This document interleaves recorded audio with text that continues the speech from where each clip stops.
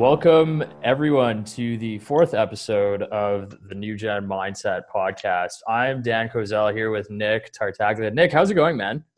It's good. It's starting to warm up a bit, so it's start to feel better in general. It is. Even though even though the market's being a bit odd, you can't really complain with the weather. It feels good to be outside now. Yeah, especially yesterday. I mean, it was a beautiful day. Got some groceries done. I actually went to Walmart yesterday, and the lineup was pretty short. And then as soon as I got into the line, it just started filling up. And I was Yeah, just thinking to myself, I was like, wait a minute, like Walmart stock, perfect example. This is what Peter Lynch talks about, buy what you know, right? So it was just really cool. And like you walk around and like they kind of have everything kind of mapped out. So it's an yeah. interesting concept. So anyway, really good day yesterday. Today's going to be a little bit cloudy. That's okay. But we're going to focus on a topic that doesn't necessarily get a lot of attention in our industry, actually. No.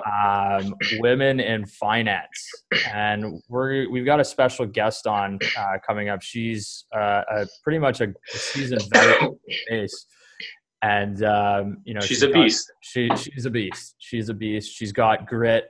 And we'll get into that. But Nick, why did we want to bring this on as a topic of discussion? So women women need to understand that in capitalism, in terms of the economy, you make up half of the population. Because you make up half of the population, your economic input is so valuable, just as valuable as a male's counterpart. In terms of as an economic agent, as an individual, you are equal to us men. We both have the same upside potential. It doesn't matter if you're a man, it doesn't matter if you're a woman. The capitalistic landscape allows any gender to do what they need to do to make money, to invest.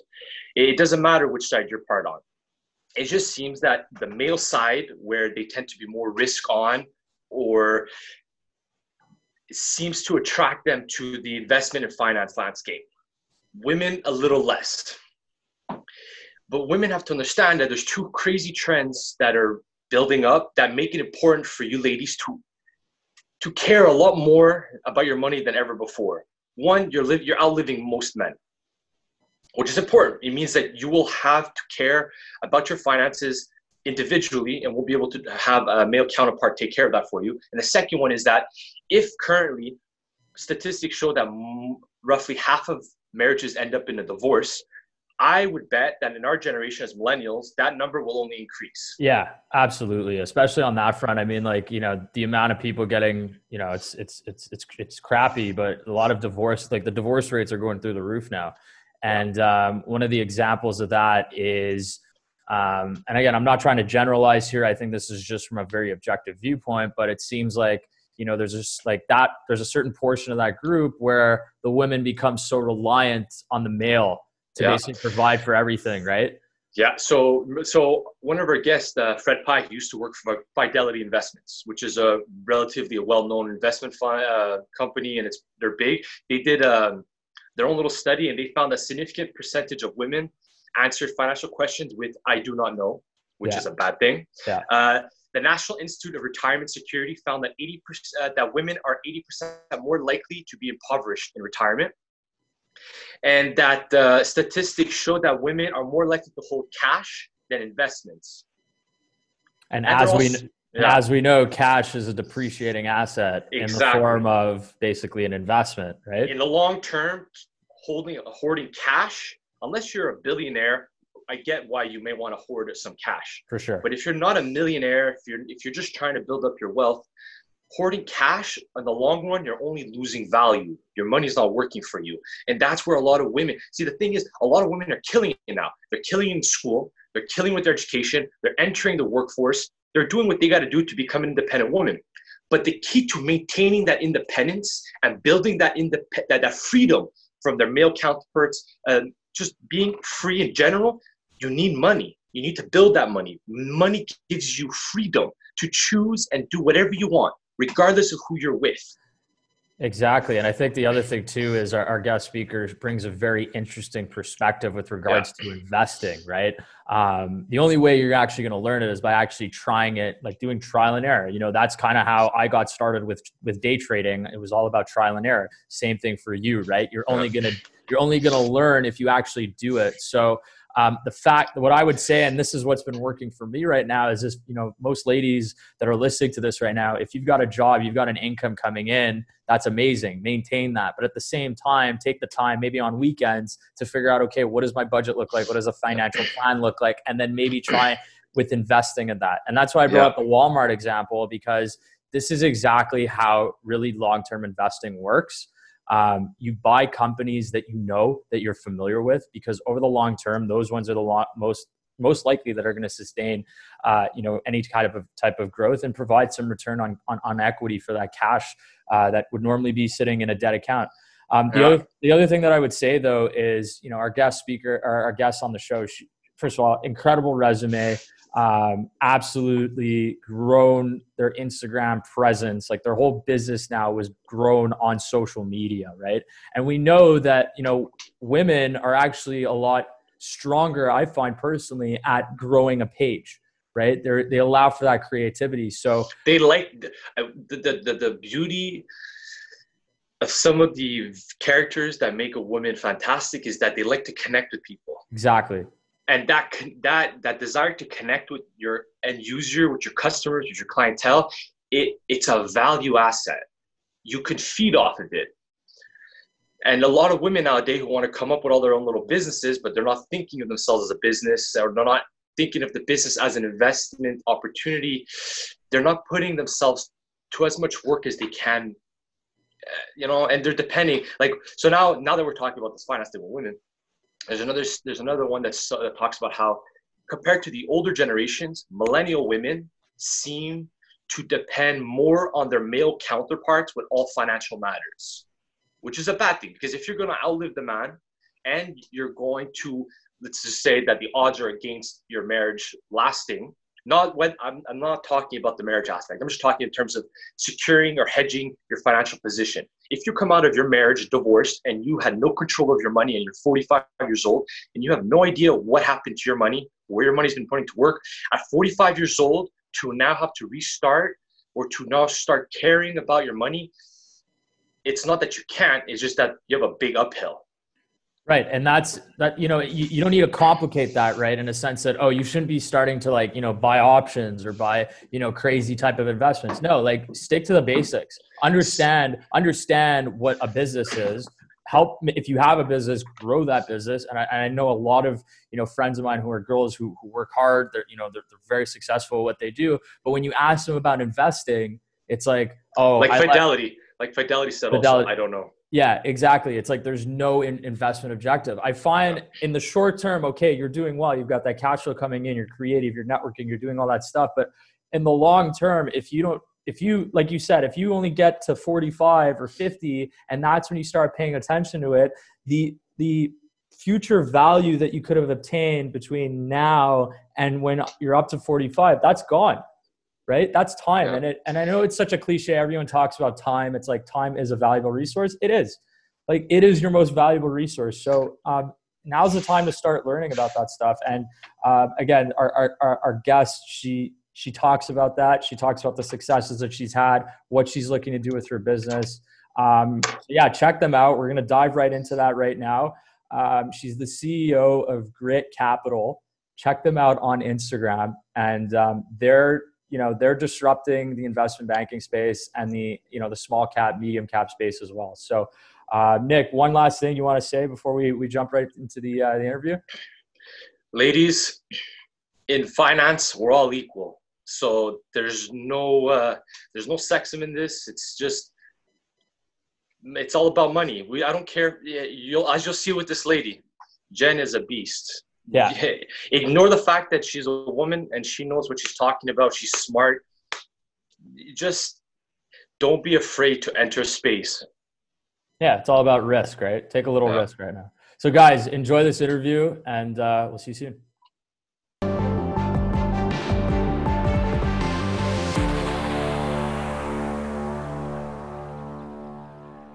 All right, we've got an interesting theme this week on the podcast. We're going to be focusing on women in finance, and we've got a very special guest here today to really focus and talk about her career, while also talking about more of the challenges and obstacles, as well as opportunities that are in the finance industry. So she's actually the CEO of Grit Capital, which is a boutique capital market advisory firm focused on engaging a new generation of investors. She was a portfolio manager for 7 years, managed the best performing small cap fund in Canada in 2009, 2010, and 2014. She also received her CFA in 2011 and holds a level 1 chartered market technician designation. It's the CMT. And she worked for a $600 million asset management company based in Toronto from 2008 to 2016. She holds a bachelor's of science in neuroscience with a minor in economics and attended the Harvard Business School Executive Education for Private Equity and Venture Capital. And she's also been featured in the Globe and Mail, National Post, Vice, and BNN Bloomberg, and happens to be a very avid skier, tennis player, and golfer, as well as a wake surfer. Welcome to the New Gen Mindset Podcast, Genevieve Roch-Decter. Thanks for having me. I didn't realize we were going to get the full detailed intro. That was wonderful. Gotta enhance the credibility. I mean, you're the right person really for us to really get into this topic. I think it's really interesting. So maybe you could just tell the listeners too, how you really fell in love with sort of this industry and talk about what you've done up until date. Yeah, sure. I mean, I've been in the industry for almost 15 years now, and it was a passion for entrepreneurialism that really got me started.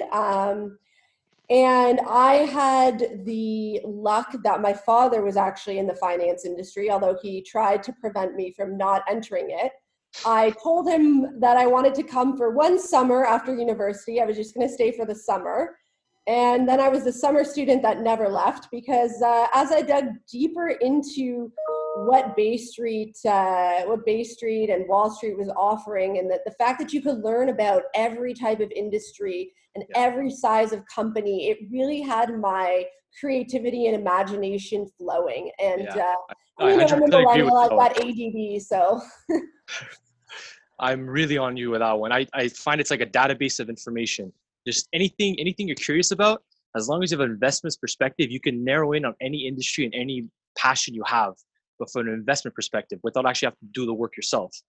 Absolutely. And I think, getting the CFA designation and understanding, balance sheets and financial statements, I knew that would be invaluable for me, especially as I moved out of the family business, because I thought, okay, well, no one's going to believe me that I know what I'm doing unless I have this designation. So I did it. And I have to say, like now, 15 years later, after analyzing so many companies, like I used to meet with 3 or 4 companies a day when I ran money, and, just tearing apart, their decks and the management teams and questions. And like, I'm on CDAR, which is like the place you go to look at financial statements all the time now. And I wouldn't be able to do that if I hadn't put in the time. So it's the whole like Malcolm Gladwell thing. You really have to put in all of the time to get to a place where you can add value for the whole ecosystem.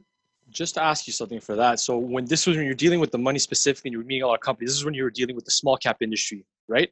So you saw a lot more companies burn or kind of prolong capital and never really build anything than companies actually succeed in that sector. Because that's a sector you really need to do a lot of due diligence. Oh yeah, like the batting average in small caps is like for every company that succeeds, there's like 1,000, if not 10,000 others that have tried. And that's at the stage, like I was looking at public companies. So underneath that, there are, millions of private companies that go belly up every year. So you really have to go the extra mile, especially because a lot of them don't have revenue models yet. Yeah. So they're kind of just like hopes and dreams. 100%. So it's a lot more speculation. And that's the thing. I feel like a lot of people that come into just start off in stocks because that's how they enter it. I'm going to touch a small cap because the cheaper, the better, or the bigger the opportunity, but they don't realize it's so much more work. Like that's how I started off. marijuana was my entry for both me and Dan. Like small cap, you know, like speculation, especially before Canada, you know, was okay. Trudeau's talking about legalization. It's an opportunity. We know everybody our age smokes. So my perspective was, you know what? Let me see who we can start touching. There was Canopy. There was, you know, Aurora started. So it's like it became just kind of like a speculation play before we really got in and just developed on the idea. But if there wasn't marijuana, it was in an industry that was pure speculation and then develop, you lose all your money. But you have to maintain and very speculative industry, and obviously a lot of people made a lot of money and then lost a lot of money. I think the good things that came out of it is like what you're describing. It did bring in a new audience. It brought in a new investor base. And, you know, I love seeing these memes on Instagram that'll post like, instead of buying these, invest in this. And it's like, instead of buying like another pair of Nike shoes, why don't you invest in Nike? Instead of buying an iPhone, why don't you invest in Apple? It's like, I think the cycle of consuming constantly by millennials, they need to spend that money and save it and invest in the market and their education. I'm a big proponent of that. 100%. I can't agree with you more. And those are coming more prominent too on Instagram, right? And one of the things that I think most millennials are on right now is social media. It's not even a question at this point. I think, you know, the current situation that we're in has kind of made like the staple or the exclamation point to the shift into the information age.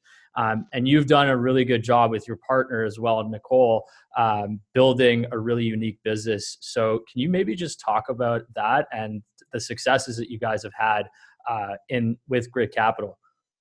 Yeah, so when I was managing money, I realized that I was missing one skill set.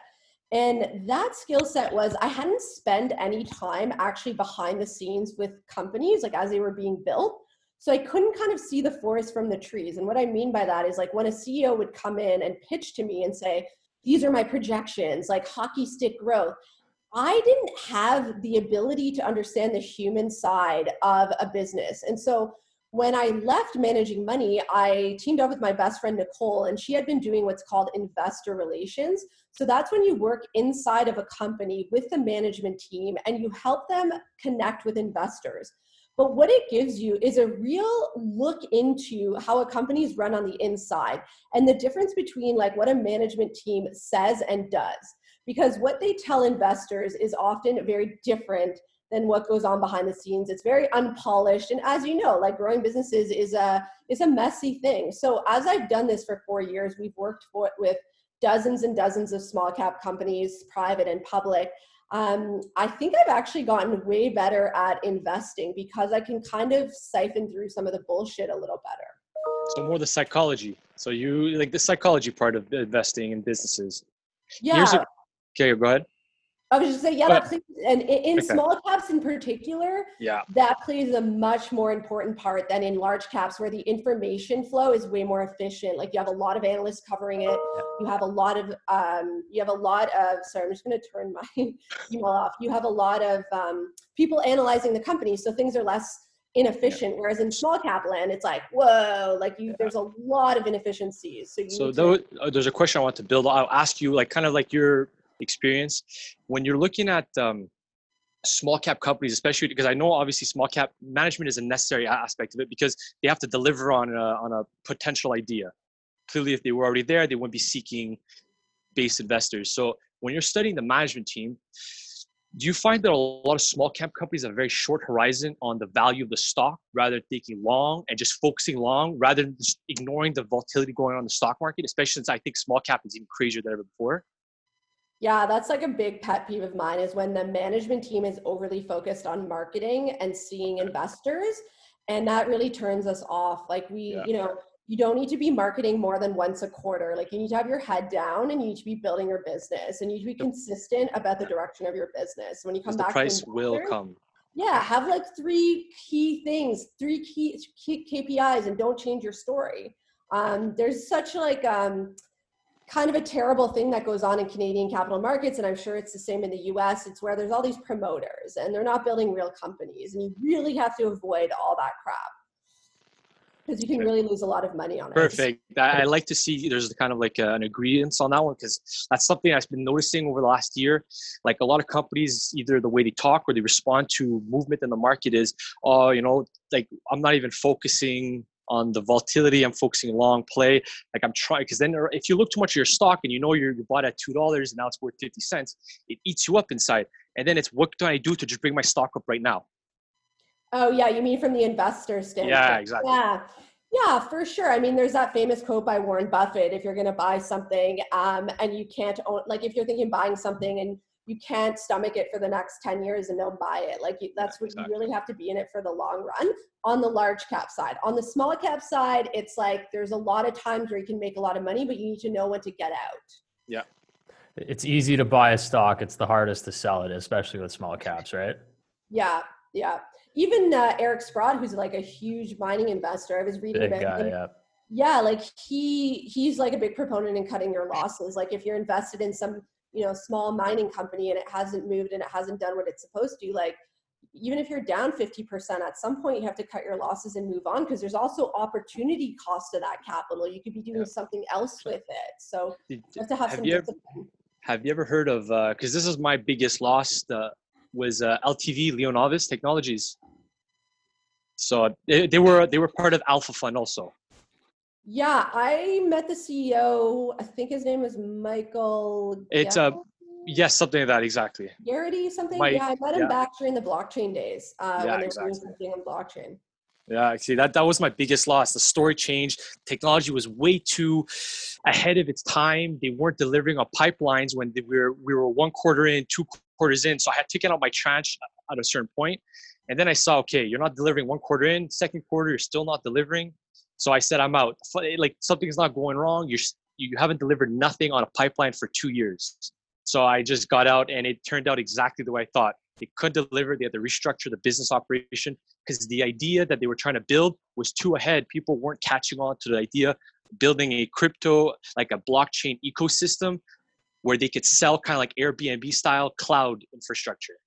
So you can rent out space that you're not using, but it was too beyond, and they had to restructure and refocus their operation because they were just bleeding cash. And that's a great point. I mean, you have to really think, is this ahead of its time or is this on the cutting edge? You need to know the difference, and that takes a lot of practice to figure out. Clearly. That thing was I didn't understand the space so much, and it was just starting to come out. So blockchain was still something like kind of newish, especially if you weren't in it from a retailer perspective. So as much as I was following the sector, the idea was fantastic, or at least it seemed fantastic, but the time was just isn't right for it. Yeah, it was too early. Yeah, exactly. What was one of the biggest challenges because do you agree that the sector is mostly male dominated? Yeah, finance in general, business in general, venture cap in general, all still pretty male dominated. I actually just read this crazy stat before we got on this podcast. So last year in VC world, so venture capital, Silicon Valley, $3 billion was raised by female-led entrepreneurs, but male entrepreneurs raised $130 billion. So female-led entrepreneurs only 3% of the market. That's a huge discrepancy. Yeah, it's crazy. So if you were to tell a young millennial, Mike, because I'm 27, Dan's 27, because I see a lot of girls trying to start up their little businesses now. Like, I feel like they're not taking on risk, or they're not being aggressive enough, or they're not realizing that there's a market, you can fill it. You just have to push. Like, what are some of the psychological variables that you need to develop to kind of push further as an entrepreneur, especially as a woman?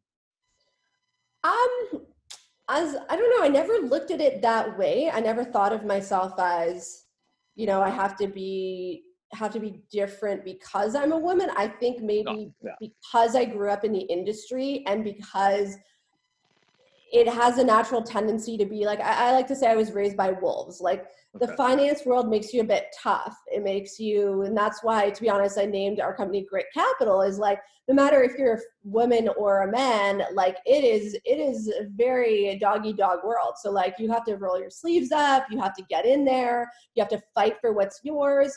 And I think that applies to anybody. I think women in the industry, when they appear too tough, like, you get kind of a bad name. The same behavior that a guy might do if a girl does it, oh, she's called a bitch, it's like that same thing for sure happens. But you kind of look past it. I'm one of those people that thinks like if you focus on a problem, then it is a problem. If you focus on a solution, then you'll find a solution. So you don't really dwell too much on like the male versus female thing. But the stats are definitely not in our favor. And that'll change. That'll change over time.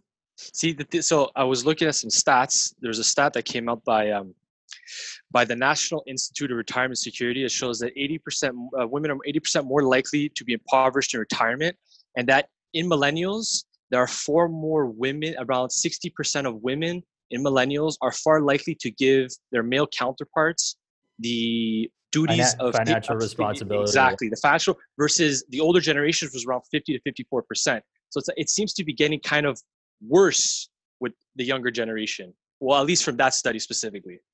Wow, that's crazy. I hadn't heard about that. But yeah, I did see this other study though that talked about how women as investors are actually better at the buy and hold and the long-term strategy, where males tend to be more active traders. And I feel like that makes sense. Yeah, I feel that makes sense because I think, well, men tend to be a little more irrational or far more high risk. So they'll pay attention more to the volatility, whereas the women will play in the storyline. You know, they'll invest in a position and they'll play the long game. Yeah, and I think both skill sets are needed, right? It's always 100%. Strategy versus tactics. Strategy long-term, tactical short-term. 100%. One of the best ways to hedge short-term positions is also to have long-term positions. Because if you lose capital in the short term, you have long capital to offset those losses. So there's a balance needed. So, you know, like no matter what your gender is, there's a place for you in this market. There really is. There is. And I think back to a point you made earlier, I think the best place for new investors to enter the market would be to buy things they know. Peter Lynch, which is one of the most, one of the best fund managers of all time, ran the Magellan Fund. He always said, invest in the products you actually use, because if you love that product, chances are a lot of other people do too. And now there's this new capital raising mechanism called Regulation A in the US, which is allowing like average people to buy into companies that were previously, those types of financings were previously reserved for wealthy people, accredited investors only. And so now you can invest in that little widget that you love, because guess what? They're on the internet raising money now. And so it's like you're the consumer and the investor. It's wonderful. Yeah, 100%. So it would be like for a lot of the girls that love, let's say, food, baking, or love makeup, you know, they could buy a stake in L'Oreal, for example. You buy a stake in L'Oreal, and now because you're connected with the storyline of L'Oreal, you're more likely to follow the storyline, to analyze the company, and actually do your due diligence, because you're putting your money somewhere you like to put it. It's a subject you like. You're going to follow it and you're going to study it. For sure. Another good example is Revolve Clothing. It's a clothing site for women. I remember when I started getting addicted to it, I'd call my girlfriends. I'm like, oh my God, I put in another Revolve order. And like you'd spend hundreds of dollars on clothes that you didn't necessarily need. And then I was like, this would be an awesome investment. And it's turned out to be. I haven't made it personally, but it's been a great company to buy as an investor. Wow. That's the book right here, right? One Up on Wall Street. Yes, exactly. This is the book that everybody should read. And I think, Jen, you touch base on the fact that people should be buying what they know.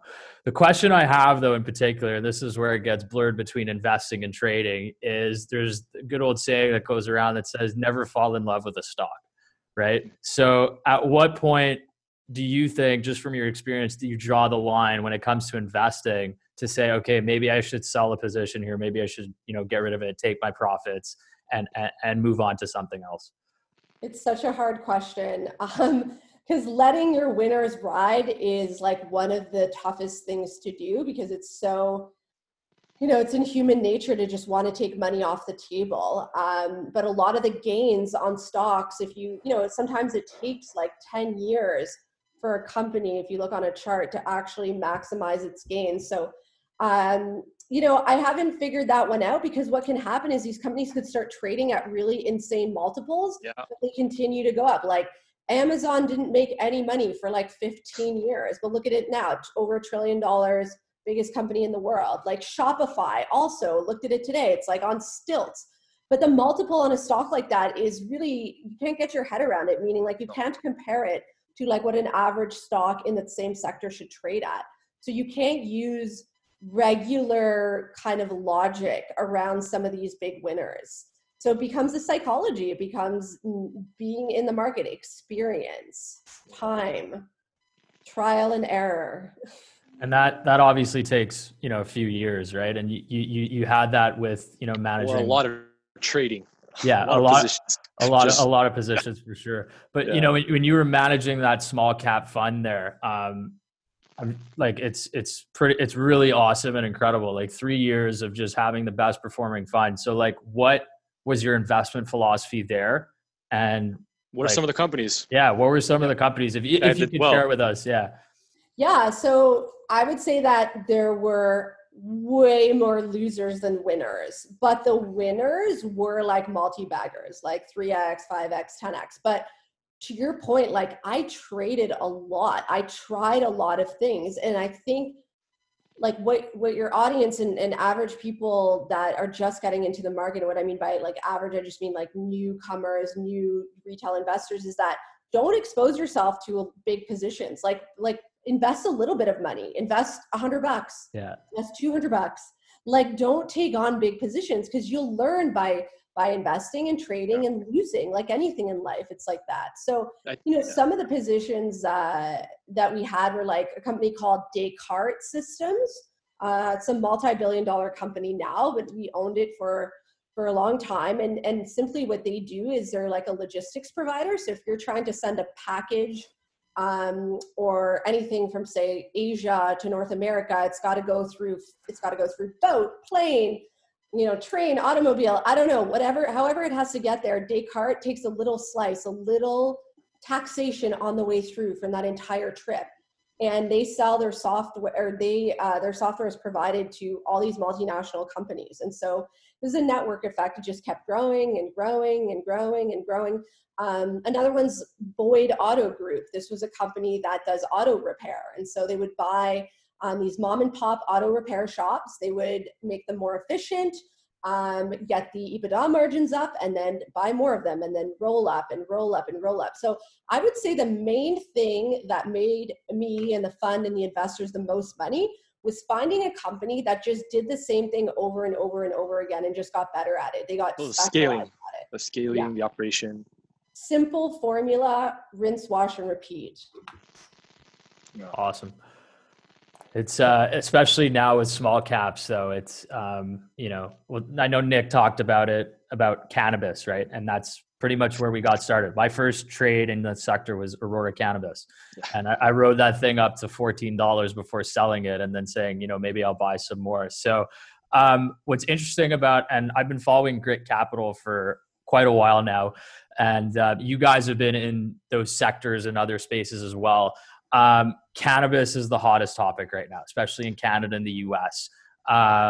Where do you think this is heading, and why can't Canada figure out how to do it properly?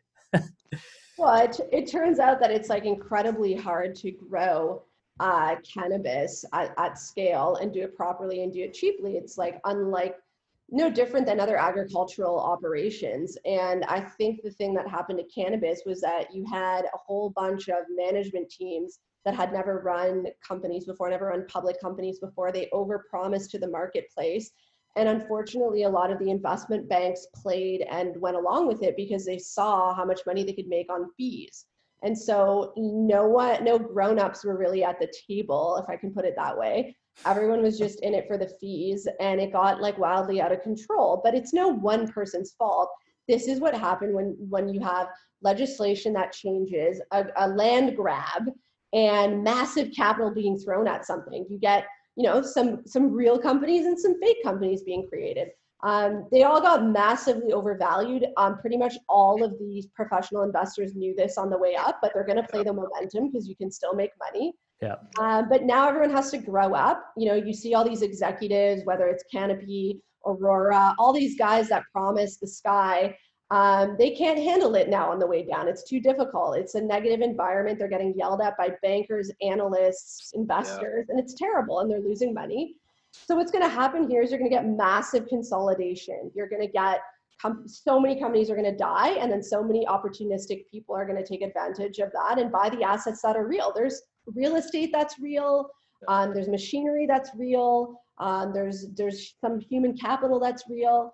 But you're just going to see consolidation. And long term, I think this sector trades at 1 times revenue, just like any other agricultural sector. Would you consider the Canadian market more agricultural than the US, or would you consider the US market the same? Because US you can build a brand, whereas here you cannot. Yeah, here you cannot. There's rules about the packaging. And so in the US, you have way more brand building and you can be more of a consumer facing thing. But still, the ones that have done that have still been in big trouble. Mad Men, that thing blew up. They were supposed to be like the consumer. That they had to pay off debt by selling stocks. They had to give stock away in order to cover debt, and then they had to get more funding from GGP, Gotham Green Partners, because they were in trouble. That's because now I'm focused more on the U.S. sector in terms of some of my capital for marijuana. So I've been I just don't like the Canadian landscape anymore. The multiples, like you said, are crazy. The government is working way too slow compared to where we want the business to operate, but they can't because the market can't develop at the same speed. And then there's no branding. The landscape is completely unlike what I thought it would be when I got in. When it first started, yeah, for sure. Especially from Canadian landscape. The US landscape, I love it a lot more. 10 times the population, branding, and the fact that nobody else could come in the market. Nobody. You can't have big operators. It's like a chess game right now. Only the players on the board can operate. Can't have anybody else enter because of the federal legalization. Then only people that can survive with cash or have a built up an actual operation they can scale, or else there's nothing else going on in the U.S. sector. So it's kind of like that's a really good point about the U.S. because of the rules, because it's not federally legal, and the states have different rules. A lot of the big MSOs, which are like the big large cap companies, can't actually merge because they own. Like you have to divest of some of your licenses and permits, so the puzzle pieces don't really work. Yeah, each state has to build its own operation. So to scale in the U.S. is also very complicated. Like Trulieve doing fantastic in Florida, but Trulieve has no other operation in any of the other states. So if they want to move elsewhere, they can't just produce more in the same state. They have to produce another facility in another state to be able to expand their brand, or else they can open up a store, but they can only sell products to other companies. Right. So it's a crazy landscape in the U.S. And like also the capital is completely dried up too. Yeah, right? exactly. So exactly. You can't really go to the banks. You probably over leverage yourself. So there's not a lot of banks lending money. Interest rates are high too. For that, for sure. And you're not generating any positive cash flow. So you can't really reinvest your own money. Exactly. To pay for what's happening. So yeah, it's not a good industry right now for sure. It doesn't help that CanTrust basically filed for bankruptcy 2 weeks ago. So they got caught growing illegally, right? So there's a dark cloud on the cannabis space right now. Very dark. Yeah, and it's unfortunate because you know what, the hedge funds that finance, like in Canada specifically, a big portion of the big deals, like they've been long gone from this space for a while. And so who has been left holding the bag? Well, that's Main Street. That's retail people. Yeah. And it's really dangerous because, like I always say this, when the banks like RBC and CIBC, they then allow their analysts to cover these stocks, it's like too late. Like the theme has passed.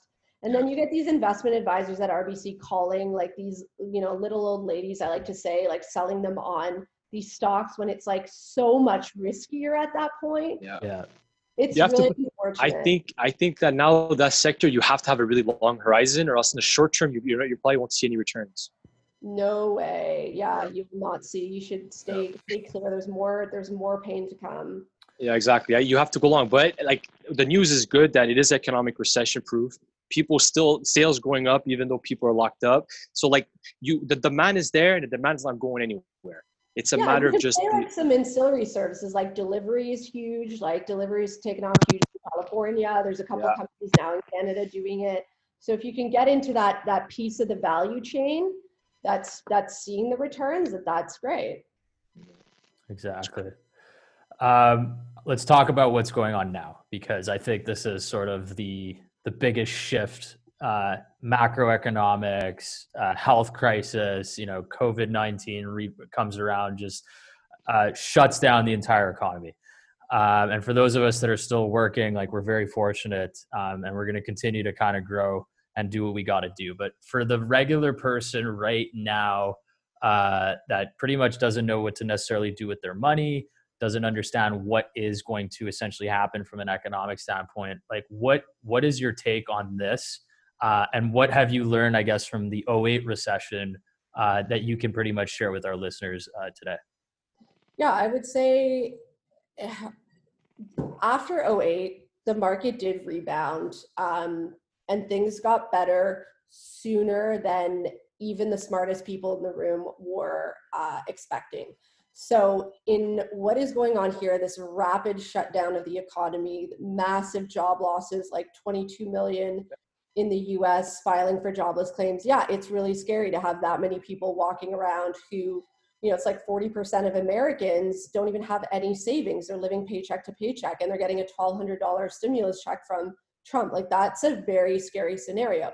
Having said that, the government this time around is pumping even more money than they pumped in 10 years ago. And they will make sure that this thing we will come out of it in some form or another.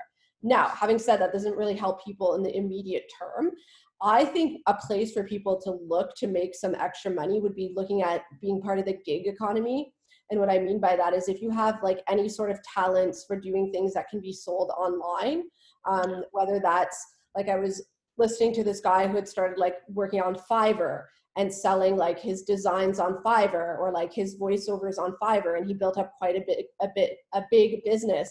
So I think it's the time to look at like, what other talents do you have that have some sort of value or currency in the marketplace, and how can you benefit yourself through those efforts getting out of it? But yeah, it's going to be tough in the near term.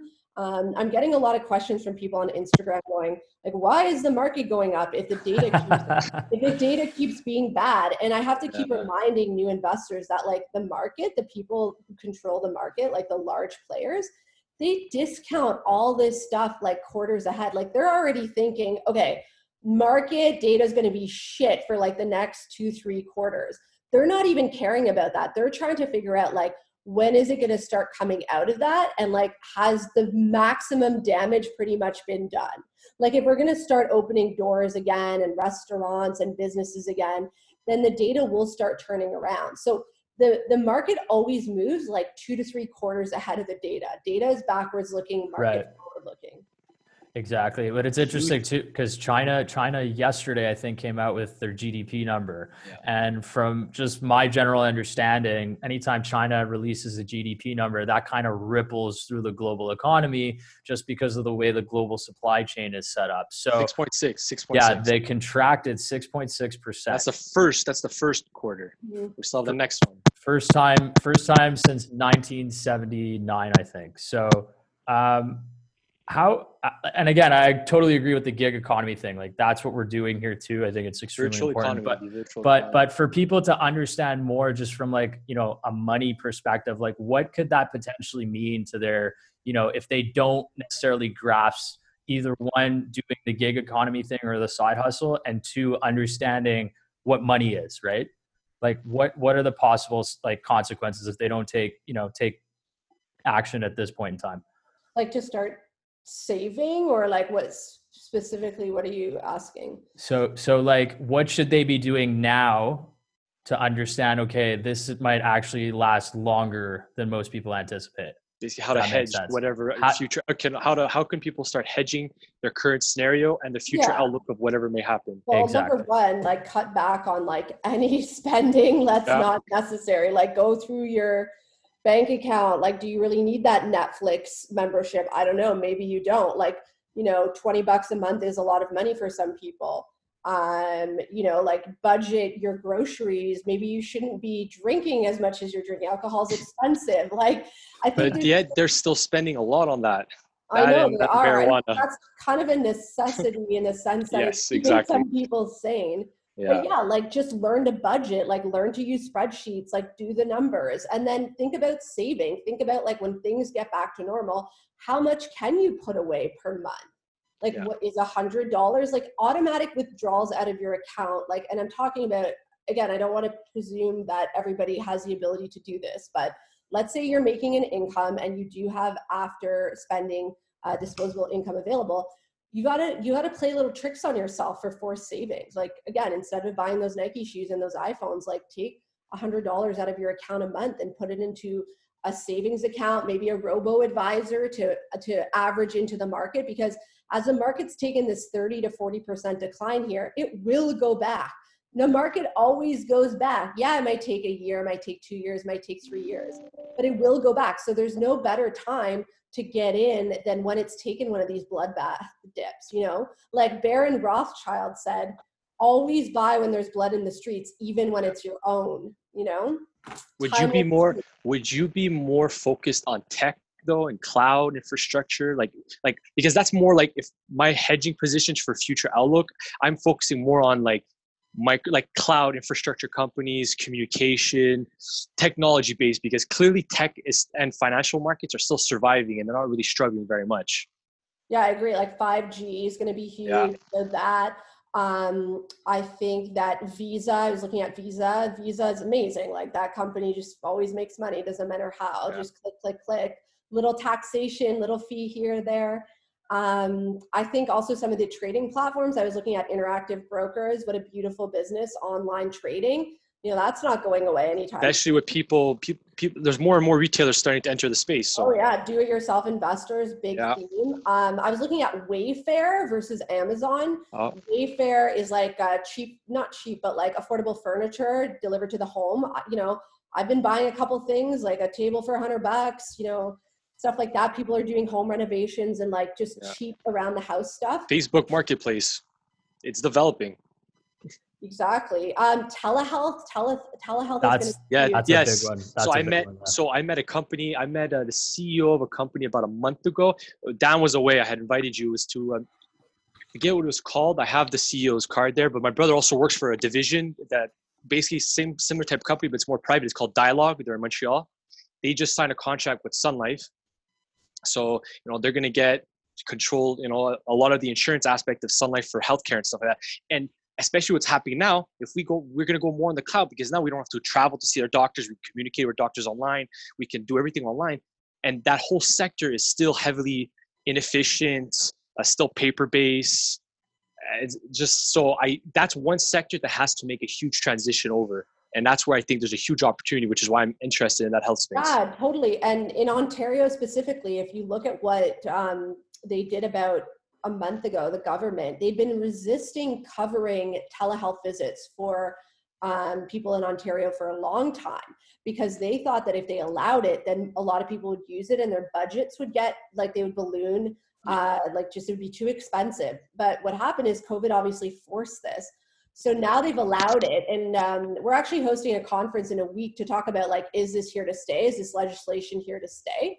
Because if that's the case, then, you know, you and I, we might not be going to our family doctors like very much ever again. Like we might just, you know, I used this app called Maple a couple of weeks back because I had a question about COVID. They're doing free COVID visits. I was able to see a doctor in literally like 30 seconds. Somebody just popped on there and I could talk with them. So this is I definitely, and also like hospitals, and a lot of people go to the hospital for their family doctor visits. Like there's like a concentration of germs and disease, and it's like an awful place to go, a hospital. It's not a good idea. Do you believe that, like, I think the government should see that this is a huge cost reduction opportunity, and at the same time, it's going to create a much more efficient system, because you need more work, you need more of a human workforce to incorporate that, because you're dealing with hospitals. Everybody has to come and see you. So there's a lot more different entry points. Everything's still paper-based. So I see a much more advantageous opportunity for the government to transition over, because it's going to save them a lot more money. And as tax dollars, we're wasting a lot of money on a system that's very weak, I think. And COVID is kind of showing that. There's also a lot of data.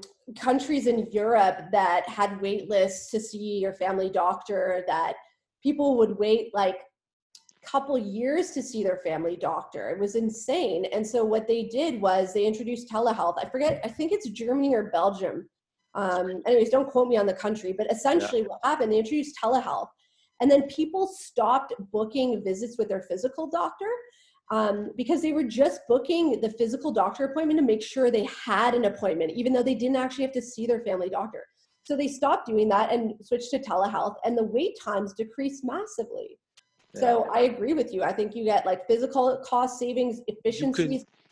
You can globalize the industry. So now I don't need to Yeah. always communicate with somebody in Canada. If I need an expert in a different UK who can talk with me, I can just you're building an infrastructure for the health system where people can just connect through an infrastructure.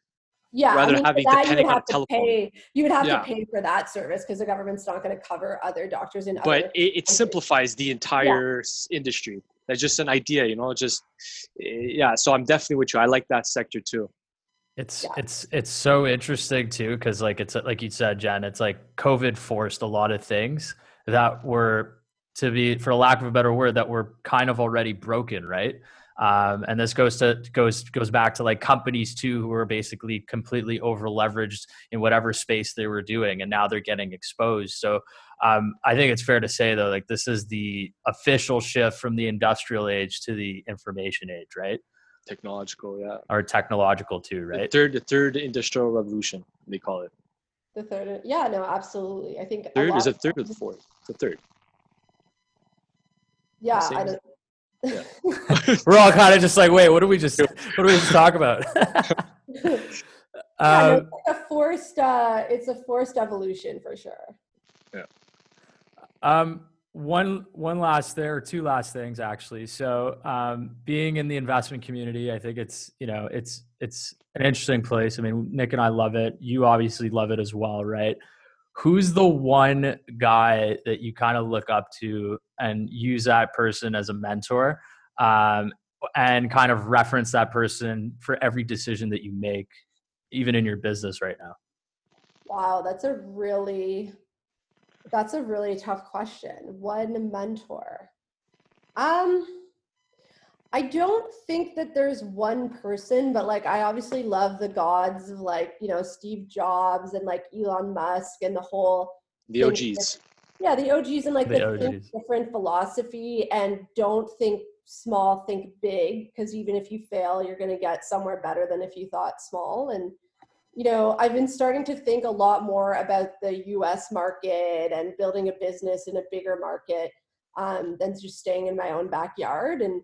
And also like thinking about building a product that appeals to the masses, you know, as opposed to like operating in a very like niche situation.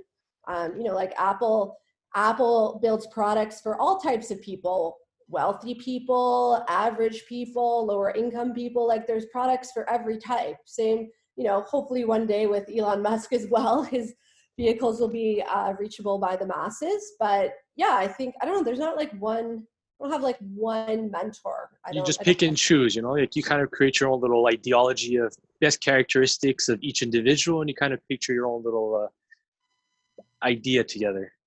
Exactly. Different gods for different subsectors that I'm exactly. Yeah. Who's the craziest person you've interviewed for Great Cap in particular? And what was that experience like? Because I watched one full video and I was like, wow, I like this guy too. Which one was that? Tai Lopez. He's an investor. Yeah. He gets a lot of hate right now. I don't know why. I haven't like checked back in with him in a couple of years, but I met Tai during the whole blockchain thing. Yeah. And I interviewed him. I thought I was going to get like 10 minutes with him. And he gave you 40. We sat for so long together that by the end of the interview, the sun had gone down. I was still wearing sunglasses. And I was like, why is this guy giving me so much time? But it was awesome. He's actually very well read. He's a very, he's really like a psychology guy. He loves like human psychology. Like, I think he actually tried to analyze me on the spot, like my personality type. And I was like, dude, you're undressing me. Like,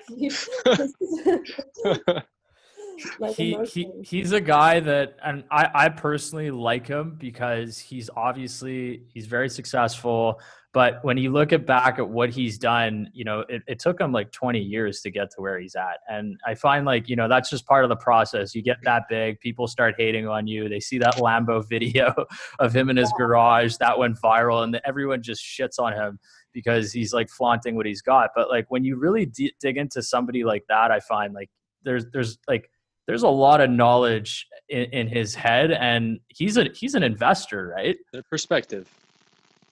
Well, and you gotta love the hustle. Like it's the same with Gary Vee. Like I love Gary Vee.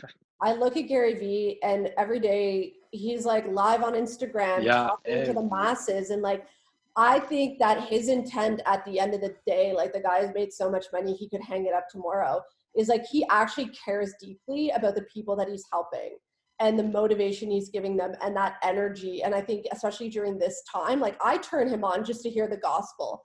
Like you know, some people call these guys kind of like snake oil salesmen and all that.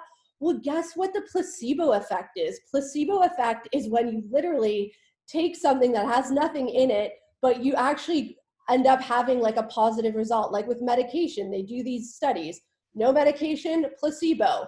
And people get better on placebo. So I kind of think of these guys as like motivational placebo. Like your environment, what you surround yourself with, the noises you surround yourself with, the things you listen to, the people you interact with it amplifies your own desires. So if you want a better outlook, if you want to make more money, if you want to invest, if you want to hustle, having that around you just amplifies that. Yeah, exactly. Like you're not going to get rich by listening to Gary Vee all day, but if you start applying some of the things he's suggesting, you know, perhaps you will build wealth nest egg for yourself over a 20-year period, but it doesn't happen overnight, man. That guy was hitting YouTube talking about Chardonnay. Wine library. I believe he's the first YouTube actual channel to be created on YouTube, right? One of the first, yeah. Yeah, he started that like 10, 15 years ago. He started when it started, YouTube. 2009. And it's so funny. That's like a perfect example. Like a recession or a crisis happens, and then a star or like somebody just, you know, 10 years later becomes, you know. I find him fascinating, Gary Vee. He's just so direct, and he just swears all the time. He speaks his mind. I love it. Yeah, and he doesn't care what people think. No. Like, he put up a post yesterday that was like, have empathy for other people, but don't care what they say, you know? And I think that that's so true. So yeah, don't let anybody hold you back. What are the few words, and we'll wrap this up here, but what are like the few words that you want to let our listeners know that they should be living by in this new world that we're in right now? I'd say educate yourself. I would say figure out a way to be able to set some money aside for yourself for the long run, because again, just like how investing in yourself and being like a Gary Vee and taking 20 years to become an overnight success, it might take 20 years to build up a nice nest egg for yourself, but why don't you do it in a way that like interests you along the way? Like we were discussing, like invest in those companies you love, be passionate about it. Passion will drive you to make better decisions, I think. In every landscape, there's an opportunity. There's always an opportunity. Yep. Every problem, there's potential solutions. So focus on that. So Jen, where can they find you? Because we want to get Grit Capital out there as well. You guys have a very big following, but I think everyone who's listening to this podcast needs to know who you guys are. So where can they find you, and what other events do you guys have coming up soon? Yeah, our home is at Grit Capital on Instagram. That's where all of our friends, family, our whole community is at. And our next event is going to be on the 29th of April. We're going to be talking telehealth. We actually have a huge Silicon Valley $1.5 billion company that's going to be presenting. We also have the chief marketing officer for Cleveland Clinic, which is one of the biggest private healthcare clinics in the US. It's going to be really kind of US focused. But yeah, you guys can check it out. We're going to be putting up the link soon, and you can listen in and learn about that growing industry. Perfect. Awesome. Definitely. Well, thank you so much for doing this, Jen. Thanks so much for having me on. I think it was some really good material here, so I'd love to share with my community. And we'll get through this madness stronger than we came into it, basically. Absolutely. And hopefully we'll retouch soon. Absolutely. Perfect. All right. Thanks, guys. All right, Jen. Take care. Stay safe. Ciao.